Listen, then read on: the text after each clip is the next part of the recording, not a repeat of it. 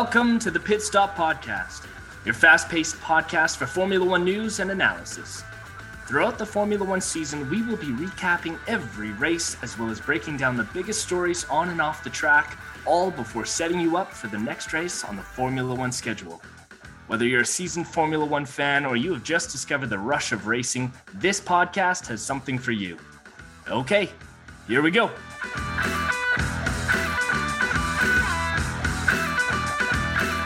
Hello, welcome to Pit Stop.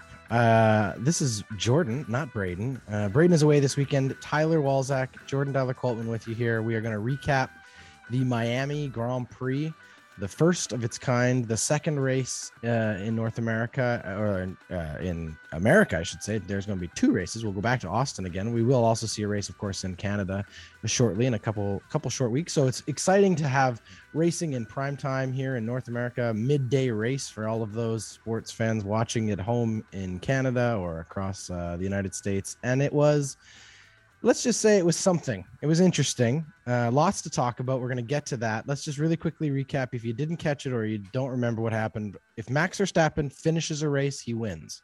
That's the trend we are seeing. Yeah. He took over the race lead, I believe, on like the 8th lap after some good use of DRS.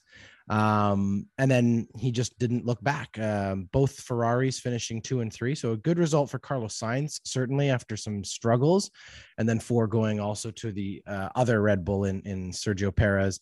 Mercedes had a bounce back week. They finished 5-6. And then Valtteri Bottas, I guess, will finish sort of, I don't have to go through the entire list here, but Valtteri Bottas also showed well. So we'll talk about all that. Let's jump in here first though, Tyler. Lots of expectation going into Miami, obviously, because this race is really on the calendar for one reason, and it's because of the growth of the popularity of Formula One in America, right? And we know we've talked at length about that all season. It's probably the biggest story around Formula One, maybe one of the biggest stories in sports, just this explosion of excitement based on the Netflix series and all of these different things sort of coming together. They've put this race in Miami because it's a big party city. It's a beautiful backdrop. And well, what do we get? We got, the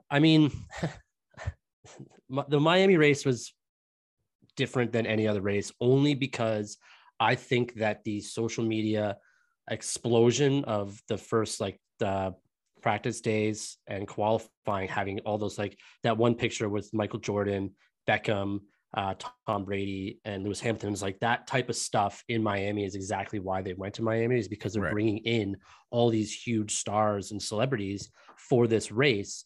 I think I read somewhere today or yesterday that Stephen Ross, who owns that stadium and owns the Miami Dolphins, hosted this race, and on this weekend he made more money than he does the entire NFL weekend hosting game, or entire NFL season hosting games. So that's what having a race does to your city, to your area. But this was the downside of having a new track, is that it's the first time anyone's raced on it, and it wasn't great racing. They talked about it in practice. They talked about it in qualifying, that there's one racing line in this, because you go off that racing line, you're spinning. And we saw a lot of guys spin in practice. And it seems like they got it under control during this race. There were some other things that happened. Some guys got hit, and Lando and Gasly obviously connected. But it was a kind of a boring race until the last 10 laps when there was a safety car. But even then, all that stuff got sorted 2 or 3 laps into the green flag again. So it wasn't your most exciting. The buildup was bigger than the actual race itself, is basically what I'm saying. No, for sure. And the hype around it. I was saying this after to somebody, the challenge sometimes when you hype something up as much as this race was hyped up is that you've set yourself up for inevitable disappointment. No matter how good the product ends up being in the end, if you have set the expectation level so high that it's unachievable, then you're just dooming yourself to failure. And I think that is partly, they were somewhat the victim of that. Look, we knew going into this race after the results throughout the early parts of the weekend, Thursday, Friday, and even qualifying on Saturday, that the track wasn't going to be spectacular. It wasn't going to lead to spectacular racing. It was a pretty pedestrian and pretty kind of boring track. There wasn't a lot interesting in it. The drivers weren't huge fans of it. Even the flip side expectation, which was it's very narrow, didn't actually lead to that many incidents. So it kind of wasn't, It wasn't dramatic. It wasn't exciting in a lot of different ways because of that. I think the challenge is, and maybe this is a really, I don't know, kind of philosophical idea, but when you think about the growth of the sport in America and the expectations that are put on this kind of event, being that we're only here because there's so much more fandom around it, you have to be very, very careful. American sports fans in general are not stupid. They can tell when a product isn't good.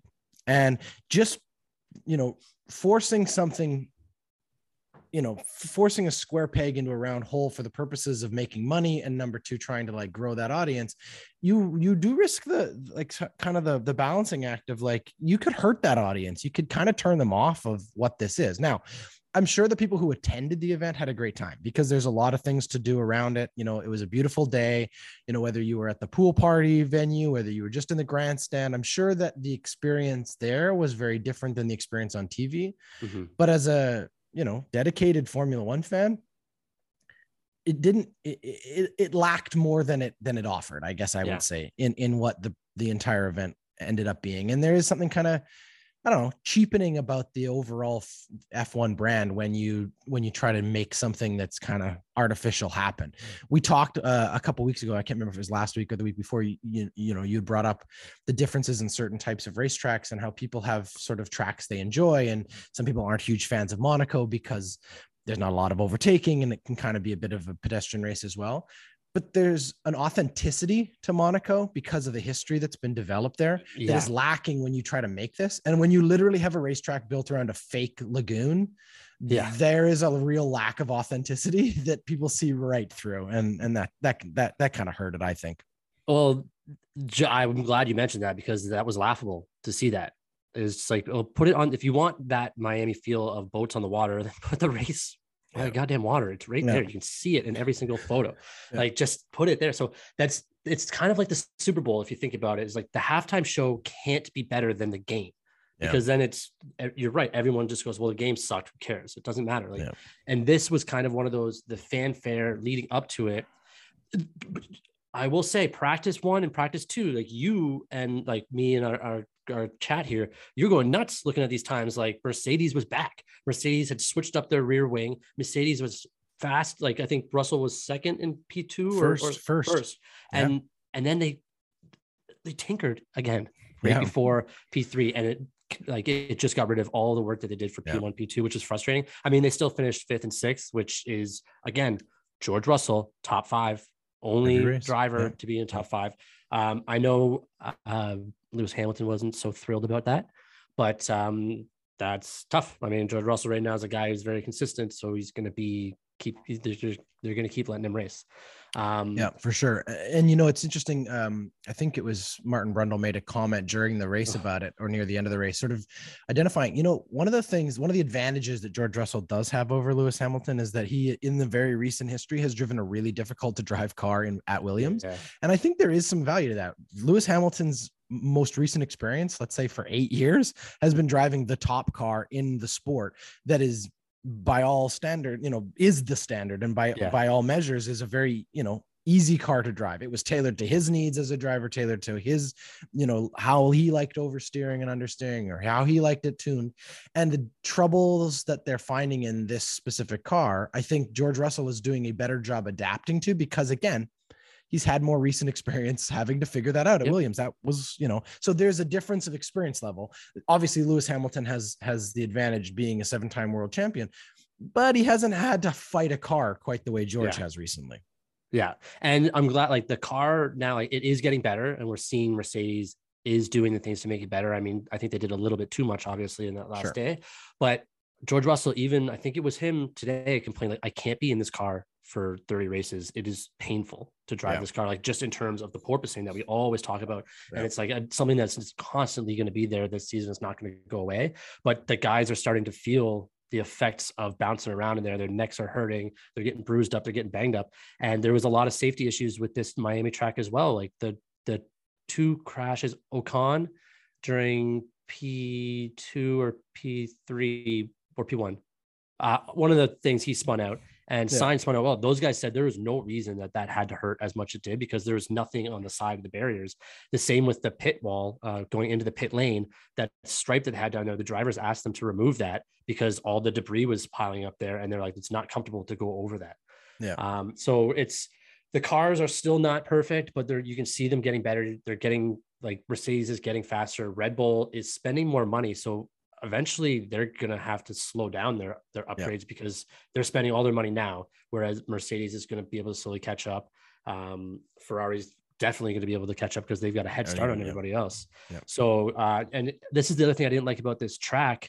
I kind of lost my train of thought, but this track was fast, and then it was very slow. And then it was fast, and then it was very, very slow. Like, the turns were so slow, and the straightaways were just like, Red Bull has the best straightaway car, and that seems like the only passing line was on that one straight, the back straight.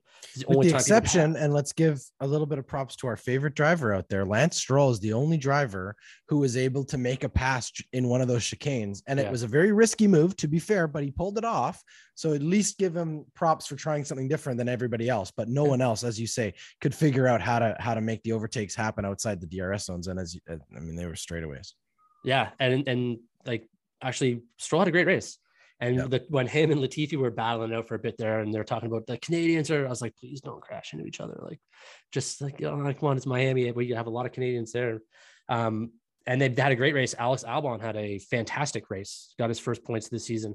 It was just like I also say that Perez tries to pass Sainz in, like, with the 8 laps left or something in that corner, and Perez locked up, and Sainz did a great job of seeing that and just kind of letting him blow by and then recorrect. And that was the guy I thought Sainz was going to go out for another race and have another DNF, but that was like it. That's like all there was to talk about. It was like the Gasly and Norris battle, or not even a battle. They just hit each other. Was not, I mean, obviously I'm a Gasly fan, so I don't think it was his fault. Like, Alonso got the 5-second penalty for starting the original move that made Gasly go wide and have to come back in, but it was just a kind of a fluke thing and ended both their races. But I mean, that's like all there was to talk about. Like, that 5 minutes was it. Like the pit stops were okay. They were slow, some of them, and it cost some drivers some times, and the undercuts didn't work great. And it was just one of those races where I was watching it like, okay, this is you got 20 laps left. The places they're in now are the places that they're going to finish, because no one seems to want to do any passing. You mentioned the pit stops, though, because there was sort of one of the slower pit stops led to one of the more interesting, and certainly one of the only interesting parts of this race, which was Lando Norris was about 1.5 seconds slow on his pit stop, which meant he came out into traffic, ended up without warm enough tires to be able to compete with the guys that were there. I think he was passed by both Aston Martins and really fell down the charts. And then all of a sudden, that's where he ends up in the position he's in to make contact later with Gasly. That leads to our only safety car and really only opportunity for anything to change in the race. And yet it still didn't, right? I mean, Leclerc just did not have the same kind of aggression and ability to pass Max. And I would argue, I think that is where, although Max is still very young, the experience of the fight he had all season long last year with Lewis, you're seeing the fruits of that in how he has developed as a driver. Leclerc hasn't been in these kind of dog fights the same way Max was all of last year. So when Max gets in these situations, as he did here, chasing, had a great start, got himself up into second, immediately he's hunting down the Ferrari, and then was able to make a very aggressive move to make the pass. But he used DRS over the course of 2 laps to close the gap, get himself there, makes the overtake on 8, and then obviously pulls away with that flat out speed he has. But even after the safety car, when they're bunched back up, and Leclerc really has the advantage as the one chasing with the DRS opportunity to pass, Max never gave him a chance. He used his battery really, really well. He protected, he defended incredibly well. He kept those tires alive. The Red Bull's clearly doing a better job of tire maintenance throughout it. So the experience from last year is showing Max looks like the sort of the wily veteran in that sort of duel between he and Leclerc. And I mean, let's be honest, as as much expectation as we had on the fight for the top being a couple people in it. This is Max and Charles is now to sort of sort out for the foreseeable future, unless something dramatic changes. But I think I would give Max the edge in that fight to start here, because so far this season, when he has had the opportunities, he has taken advantage of them. And really, it's only when the car has failed him that he really hasn't been able to stay in that fight. We have one listener question, which we've now started to make a thing. And I wanted to pose it to you because you kind of brought it up. So you mentioned a few times here, practice 1, practice 2, all of these different practice sessions that are leading up to the race. And the fan question was this week, why do we have practice in this sense? Like what is the benefit of it? What's the point of it? And what really do the teams look for during practice? So as a fan who's new to the sport, I think that's why they're posing this question. They're like, well, there's no points. It isn't really a race. What's the benefit or importance of practice? How would you answer that? For me, like, just to speak fan to fan to the person who asked the question, is you use every week you're somewhere new, and every track is extremely different in terms of corners, straights, weather, elevation. Everything's different, and your car is going to act differently on each one. Like, so for instance, in Miami, those front right tires were going very, very quickly. You could see that with Leclerc in like lap 11. They started talking about how they're front right because there's more turns going right than some of the other tracks. So you want to be able to use your P1, your P2, and your P3, mostly 1 and 2 until you've got what you think you have for P3. And it's just trying to find those little settings, like a little wedge here, which tires are going to be fastest on. Everything that you had from the last race is a little different because the setup's going to be different based on the new track that's coming. Like Monaco and Monza are completely different. And so you want to have a certain downforce based on how much straight there is, how much turn there is. You want to figure this stuff all out in P1, especially if you're upgrading your car. Like Mercedes just put a new rear wing on this last week. So they don't have time to just go out and be like, all right, how does it feel? Like, these are practice sessions because you are constantly changing your car in between 2 weeks and 1 week here. And you're trying to find little things to obviously make yourself better throughout the season. And the only way you can test those out on track conditions is practice. So you can also kind of see what other cars are doing, and gives you a little bit more advantage. And it's some gamesmanship because people will hide what they're doing in P1, in P2. And it's just basically what it is. It's trying to figure out what the setup for that weekend is going to look like. And every track is different. So you need these times to do that. And especially if you are having major upgrades to your car, this is the only time you're able to figure out if they're working or hurting. So, I think that you did a really good job explaining all of that. And the second piece of it is, it isn't just like practice the way you'd expect like a hockey team or a football team to practice, because outside of race weekends, there are very strict rules about the cars being allowed to be literally turned on and used, because they're preventing teams from just going out every other weekend and making a whole bunch of changes. So in the old days, you used to have a lot more testing opportunities where you would take your car out and try different setups and things. They've reduced the amount of time you're allowed to do that to almost nothing. So really, these are the only times when, the full team, the drivers, everybody's able to actually put whatever work has been developed and planned for the car back at the factory, whether it's physical upgrades or it's what settings upgrades or whatever. These are the only opportunities to do that. And as you pointed out, which was great because it illustrated why this question, I think, is a good one to understand the sport even better. In Mercedes' case, they've struggled early in the season. They came into this weekend with some changes, as you said, upgrades. We see them work in the first 2 sessions, and then they really, 1 or 2 settings differently, they really lost all of that pace again in final practice 3. They basically just undid what they had done, and yet they still couldn't get back to where they had just been. So it's a very, we're talking about feather thin margins for how these cars operate, and really figuring out, as you say, gathering as much data as they can, preparing themselves for all of those things. And so anyway, I thought I would tuck that in there just because we were kind of already on it. Let's go back to Miami for a second and talk about sort of where the other sort of lessons we learned. So obviously Norris struggled, and that was frustrating for McLaren, who had a couple good weeks. The big thing for me looking at this race outside of the top, 2 or 3 teams was just the results from some of the other teams that we've seen coming around. So I was really impressed through most of the race with Mick Schumacher and how well he was driving. He was in position to get his first points until unfortunately he made contact with Sebastian Vettel quite late in the race, which was both frustrating for both of those drivers, but also difficult when they have such a great relationship. Sebastian Vettel's a bit of a parental figure to Mick Schumacher, and both obviously didn't think they were in the wrong in that incident. But how frustrating for Mick, who'd had a great weekend. They've been sort of quiet, but throughout the season we've had these moments where you can really see the development that Haas has done, and both in how well Kevin Magnussen has done. But now it's nice to see Schumacher starting to make some improvements in that way too. And he deserved a better fate, I guess, than he ended up getting. But what were your impressions of the Haas cars this weekend?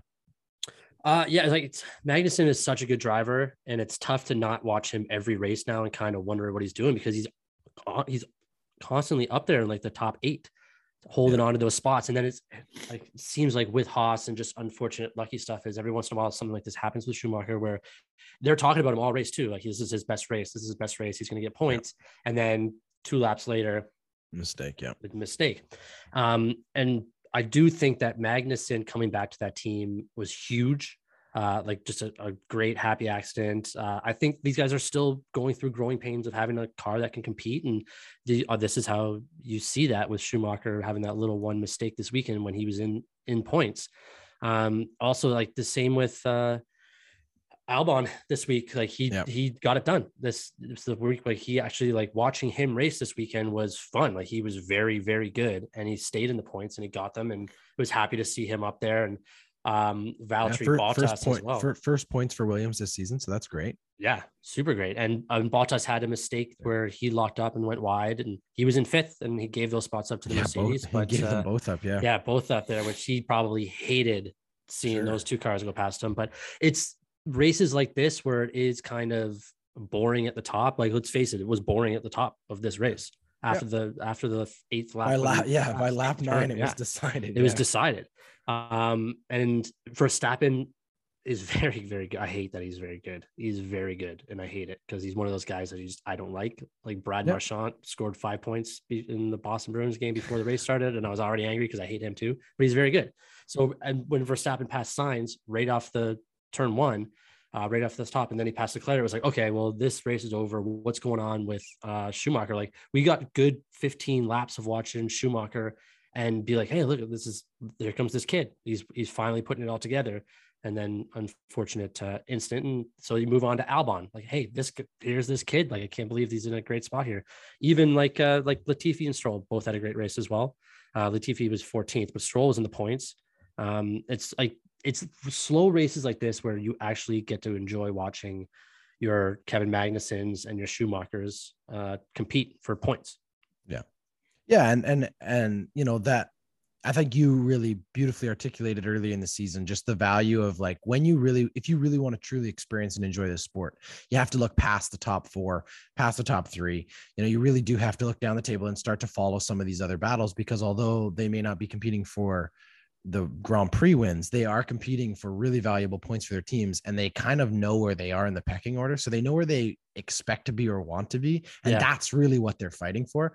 I think Valtteri Bottas strongly believes that, he is in a position here to be a top 5 driver at the end of the season, if he can really turn this car into its full potential. And so far, he's had some great outings, some great points. I think, he's one of those drivers who has just quietly, kind of from the middle of the pack, just been consistent. Obviously difficult day for his teammate, Zhao, who I don't think made it through 3 laps just because of a mechanical issue. Nothing he could do. Yeah. I mean, that's out of his hands and must be very frustrating. But for Bottas, he's quietly been putting a really, really solid season together in, a less than, certainly not one of the most competitive cars, and yet he's made it one of the most competitive cars in the midfield, which is fantastic. And Alfa Romeo must just be over the moon after the kind of struggles they've seen in the last couple seasons. Absolutely. I got a question for you, actually. Now we just talked about Alfa Romeo, is when a teammate Bottas and Zhao, when you see your teammate go down so early in a race because of a mechanical failure, how much of your attention goes to talking to your race director about what their problem is and if it will affect you? Because you have to think. For sure. And we saw that earlier in the year when we first lost Max in the first race. Immediately Sergio was worried. And of course it ended up being that his car also had failure. But I think it definitely comes into play. I think that the good drivers are able to compartmentalize that very quickly. They have to trust that their engineers are going to give them the critical information. I think, to be honest with you, it's on that side of the equation where the real panic sets in, that I think the other half of the garage is trying to get as much information from the other side as they can to just be able to start watching their own data and be more aware of where the problem may have been. But we also have to remember, like, each of these cars have slightly different setups, and we don't know exactly. I don't know. I'm sure it's been reported. I don't know exactly what the issue is, but if it's something that's isolated to, like, a specific part of the car, then it could be easy to turn it off. It's a good question though, because I do think that certain drivers, especially more inexperienced drivers, it probably does creep in, and then there's a little nagging thing in your head the whole time. Because it's a factor. You are driving very similar, if not, identical equipment. We also didn't really mention yet, Sergio Perez finished this race with like a significant struggle to get the car all the way through, and yet still was able to push it there. I think he was saying by the end of it, he was losing something like, somewhere up in the 10 to 15% of his full power on the straightaways. And yet it just shows you the dominance of those cars, because he was still able to hold off the Mercedes by, I think, almost upwards of 8 to 9, almost 10 seconds by the end of the race. So it was still, he still had a lot of power left, and yet he was still limping there. So Red Bull still has a lot more questions to answer. They've clearly sacrificed a little bit of reliability, if not a lot of reliability, for the speed they're getting. And you have to wonder if eventually those chickens come to roost, or, this is just the way they hobble through the whole year. If they get enough points, as we said, Max Verstappen finishes races, he wins. He's certainly closing the gap on Charles. Charles finishing second definitely helped him, maintain the lead in the driver's standing. But and I just wanted to mention, because I kind of joked about it, but like Valtteri Bottas is in 8th place, and the only cars ahead of him belong to McLaren's, Mercedes, Ferraris, or Red Bull. So he is the best of the rest right now when you think about it. And the other Alpha is all the way down. I think Zhao's got 1 point. So he's done pretty well, all things considered, after stepping a long way down. Obviously, from Alfa Romeo's perspective, this is huge. If they can hold off a team like Alpine, or they can beat AlphaTauri, that's a huge improvement from where they've been in the last couple of years. Their goal is definitely, to fight for 4th, but really realistically, if they can hold on to 5th throughout the season as the constructor, they will be thrilled with the results they're getting, especially with a rookie driver who is growing and shaping his career, because as he gets more confident too, going into future seasons, whether Bottas stays there for 2, 3, 4, however many years, if he's the experienced driver and Zhao starts to catch up to him, they have a legitimate chance of being able to compete for 4th and maybe eventually 3rd. So that'd be great to see. It's kind of nice to see one of those bottom teams jump up there. And although we've seen Haas have good moments, and we've seen, as you say, Albon gets a couple points for Williams, those are great, but they're just not quite where Alfa Romeo is so far this season. And largely, I would say that's because of Valtteri Bottas. It's a 100% because of Valtteri Bottas. They are in a very good position where they have a veteran driver who is, like, he's not right out the door, but he's going to get to that age soon. And maybe just as he's getting to that spot about thinking about retirement, that's when Zhao comes and says, I'll take over from here. They bring in another kid and make that formula work for them, because I feel like that's the best way you have, like, I put a teammate together. It's a veteran and a rookie, and you just need that veteran to want to teach as much as you need that rookie to have the ability to learn, because some people just don't have the ability to learn from someone they're competing with. So if that works out well for them, you're right, they could be 4th, 5th for a long time. And it's good to see. It seems like every season in Formula One, you always have the top. Recently, it's been the top 2, Mercedes and Red Bull, but Ferrari's always been trying to get up there. That now that they are there, your midfield is changing with like Haas and Alfa Romeo, instead of where it was just McLaren and Aston Martin and those types last year. Like each year, that 4, 5, 6 becomes a little different. Someone surprising jumps in, and Alfa Romeo is that surprise this year. I thought they were going to finish last place. When we started the very first podcast before the first race, I said Alfa Romeo is going to be garbage this year, and I am completely wrong. That is, Bottas has done so many good things with them, and obviously their directors and their team engineers are also 50 to 60% responsible for that. But you still got to have a driver that's wanting to help. For sure. Well, any last thoughts on Miami before we leave it here? I mean, obviously, it lacked a little bit of the sparkle we were hoping it would have. But it certainly made up for that, I suppose, with celebrity appearances and sort of the hoopla surrounding it. But you kind of like it all to, I don't know, meet up to those expectations. They set very high ones. I guess this is the question I would leave it with, and I'll get your opinion on this. So if this is like an appetizer for what we think Vegas is capable of being in as far as one of those like attraction races where people will travel from a great distance to, a popular tourist destination for a Formula One weekend, do you think that there are opportunities here, obviously, for Formula One to learn from this, to make sure Vegas doesn't have the same kind of like, I don't know, lukewarm quality of racing? Or do you think Formula One is frankly just happy with the results of what they got here? Do you think that I don't know, are they aware enough of the response, or do you think are we in the minority here? Do you think most people were just happy with how this went? I don't know if people, it's weird because some of the other people I talked to during the race was like, oh, well, if there is a safety car, this whole thing can change. I'm like, I don't want to root for a safety car. I want to root for racing. I understand that when a safety car happens, everybody bunches up and you do get a little more racing over the next 5 or 6 laps, but you never should have to root for it. And I think that Vegas, if they take anything from this Miami race, it is that your fanfare is going to be there already because it's Vegas. And this is what you kind of mentioned earlier, is that it's a huge place, but you do need the quality to be good. I don't know if Formula One, this is the thing, is like, do they care more about the product, or do they care more about how much money it brought in? Because I'm sure that Miami brought in a ton of money for them. Oh, yeah. And that's, if they leave with money, they might just be like, yeah, we're happy. Nothing crazy went wrong. There's no controversy. Because there's like, Monaco does not the greatest race all the time, but it has the fanfare and the history to back it up.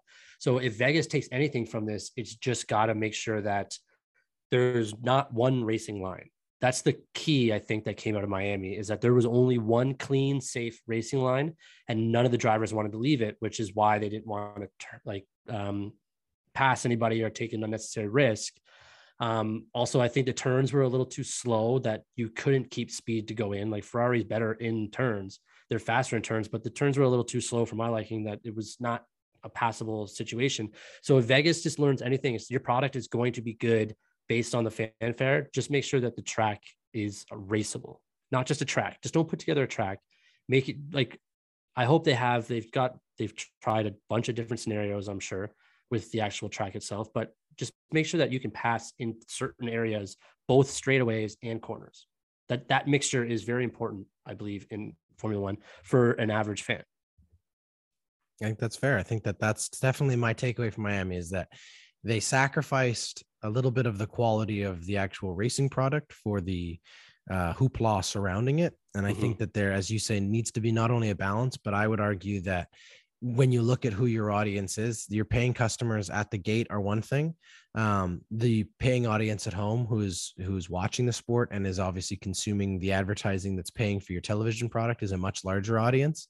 And if you want to keep their investment and keep their attention, you better make sure that the actual quality of racing is at the utmost height it can possibly be. And they have the opportunity to do that as they continue to develop and introduce new tracks.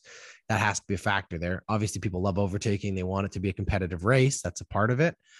It's got to be raceable. It's got to be safe and drivable for the drivers. I think you were the first one to sort of point out that I don't think these drivers are enjoying this very much. They were certainly grumbling about it. And I don't think they care too much about whether or not it's a huge, visual spectacle. At the end of the day, they want to be able to get in the car and get the most out of their car on a good track, Yeah. And obviously, like, to be fair, we're comparing it to a lot of tracks that have a lot of history and have done some development over the years and have made adjustments. Yep. It does take time to figure it out, but it also feels like this is one of those first sort of jumps into the deep end here in North America, where you are on a brand new track. It's not like Austin, which again, we're dealing with the track in the Americas. Like, this is a well-designed, well-built, well-maintained track. This is a brand new track that was built around a stadium for the purposes of the as you say, the owner of the Miami Dolphins and the stadium is the whole reason this is here. He wants it built like this. They put what they put into it, but you do have to wonder if I don't know. It's the balance of, let's get into this market at all costs, or make sure that as we do so, we do it the right way. I guess that would be my, like, the fanfare of the race should not come ahead of the conditions of the race. The track quality should always be more important. I get that they want to bring people in because everything's about money, but your product has to be there. And I don't know if Miami did that. Yeah, I guess only time will tell to see what they do with this track moving forward. If it gets a retooling next season or adjustment next season, we're going to get to a very well-driven track here in a minute. We'll do that after the break. That's Miami. We'll be right back. This week's episode is brought to us by Ellipses Thinking. Ellipses Thinking is the newest podcast from the Ordinary Podcasting Network. Host Greg Dowler-Coltman shares his conversations with people actively engaged in their own creative adventures, those who identify as artists, and those who choose to experience life through an artistic lens. They shed light on relationships that shape and inspire us as we meet the challenges, discoveries, and learnings we make when we courageously invite our creative spirit forth. You can subscribe now or follow anywhere you get your podcasts. All right, quickly here, we'll round out this episode with a little look ahead. We have the Spanish Grand Prix, so we're heading back over to Europe after our little tiptoe into America here with the Miami Grand Prix last weekend. So this is the Spanish Grand Prix at the Circuit de Barcelona de Catalunya, which is, again, as I mentioned, a very well-used track, very familiar. It's the track we actually saw the early testing on this season. The first round of testing happened in Barcelona. So the drivers have already been here with these new cars. We've already got some data on what this track looks like. Now, that was pre-development for a lot of these teams, but regardless, they know the track well. They know the conditions of it. It is a fun track to race on. Lewis winning last year. He held pole and won the race last season. Means nothing now considering where Mercedes is, but they will be hoping for another push forward after some positive signs early in testing in Miami. The biggest thing for me looking at this is we're kind of it feels like we're at a bit of a tipping point here season wise, where we're getting very close to the point where this is going to become a runaway race between the top two guys in the drivers' championships, or one of these other guys who's still within striking distance is going to make a move and try to get in on it. Obviously, the most likely to do that would be Carlos Sainz if he can really turn a good performance in for Ferrari. I think Ferrari, more so than Red Bull, is in a position where they are still going to allow either of their drivers, whomever becomes the best one, to sort of be the one that they're going to let them fight it out, I guess is what I'm trying to say. At this point, Charles obviously has a huge advantage over Carlos, having actually won some races and Carlos has just been struggling to keep the car on the road. He had a good Miami Grand Prix. He'll be looking for a better Spanish Grand Prix, obviously a home race for him, which is also going to be really important. I know that will matter. I have a hard time believing that Sergio Perez is really going to compete with Max Verstappen. I don't think Red Bull has that in the cards. They've picked their guy. But if there's a dark horse out there who's ready to jump up and make something happen, let's say one of the other leaders doesn't finish, which could be very likely. This is an opportunity for Russell to get back on a podium. He's never had a win. So lots of storylines going in. We'll wait and see where they go. Big, important bounce back week for a couple other guys further down the table. Lando Norris needs a bounce back week after frustration in Miami. A guy who's just been snake bitten, like Fernando Alonso, the other Spaniard. I mean, how close has he been to just getting that car to the next level? And it's just not been there. It's frustrating for him. What are you most looking forward to going into Barcelona in a couple weeks' time? Well, I'm very much looking forward to the fact that it is a track that has been raced on for a long time now. So it's not like we're going into something that we don't know what to expect. And like the drivers love this track. So it's going to be, and it's got a good mix of high-speed corners and low-speed corners, 2 DRS zones, long straight that leads to a sharp chicane. It's going to be fun. It always is fun. And I actually am excited for Alonso and Sainz for this race, because Sainz could win this race. He's got the car to do it. He's going to have the motivation. He just had a good race where he was on the podium after a couple weeks of bad luck. So look for him to be hungry and want to take this track away from McLaren and Verstappen. And Alonso, you bet he's going to be in this one. I know that. So let's just hope that those two guys are racing fast and trying to do great at their home track. Yeah, I mean, it's always fun when drivers get to go home and compete there. We have 2 Spanish drivers. The other big question mark for me is is Max Verstappen starting to gnaw away at Charles Leclerc's confidence as far as how this is? We talked about it in Miami, but like, where do you think Charles Leclerc's head is at? He's obviously got a lead. He's preparing to, try to get another win back after having lost back-to-back here to Max. Is the inexperience showing a little bit, or is it just that, he's recognizing where the fights he can and can't win, and is Ferrari, the other question I guess that is attached to that is half of the pressure that he's under just the fact that he's a Ferrari driver? Like, isn't there an additional level of expectation being that driver on that team?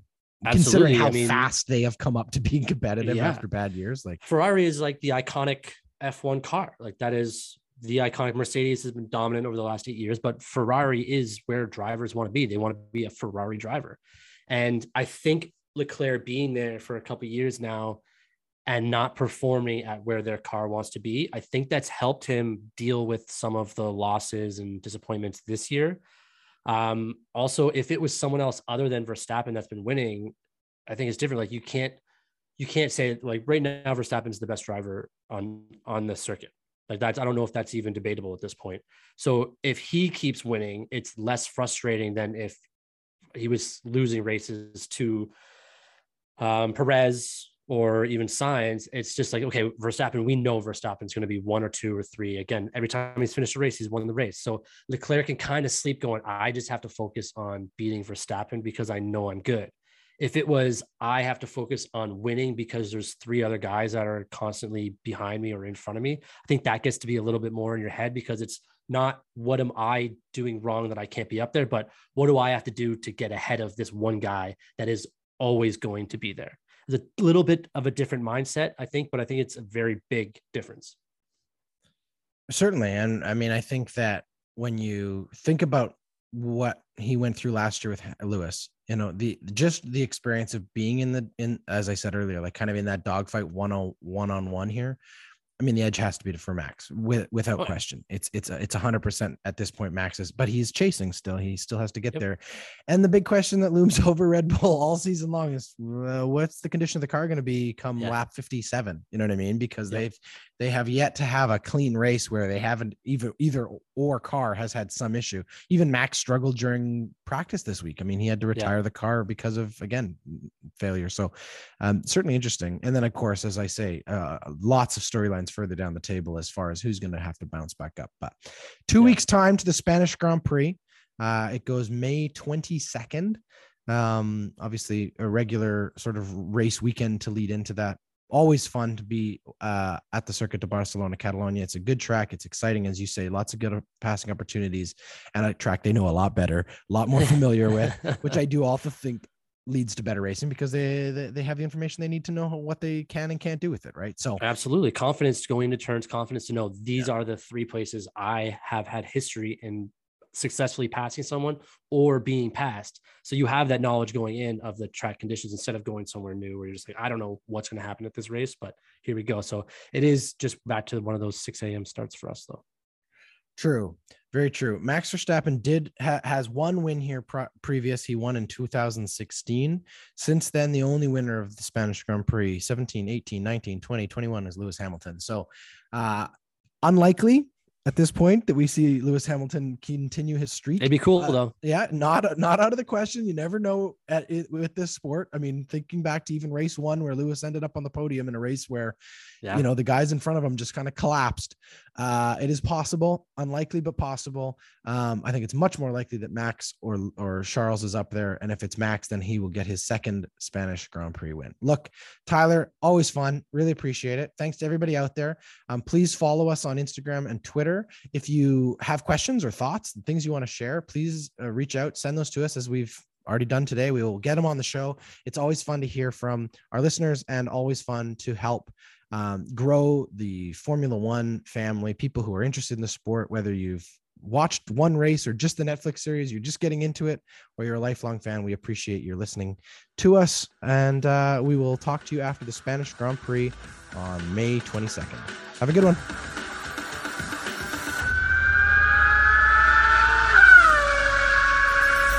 Pit Stop Podcast is a presentation of the Ordinary Podcasting Network.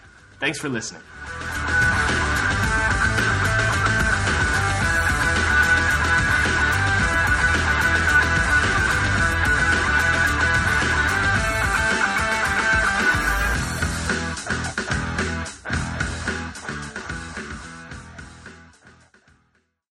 The Ordinary Podcasting Network wishes to acknowledge that the lands on which our conversations take place include Treaty 6 territory, the traditional meeting ground and home for many indigenous peoples, including the Cree, Dene, Saulteaux, Blackfoot, Métis, and the Nakota Sioux peoples, as well as the unceded territories of the Coast Salish peoples, including the territories of the Musqueam, Squamish, and Tsleil-Waututh nations. We acknowledge the many First Nations, Métis, and Inuit whose footsteps have marked these lands for generations.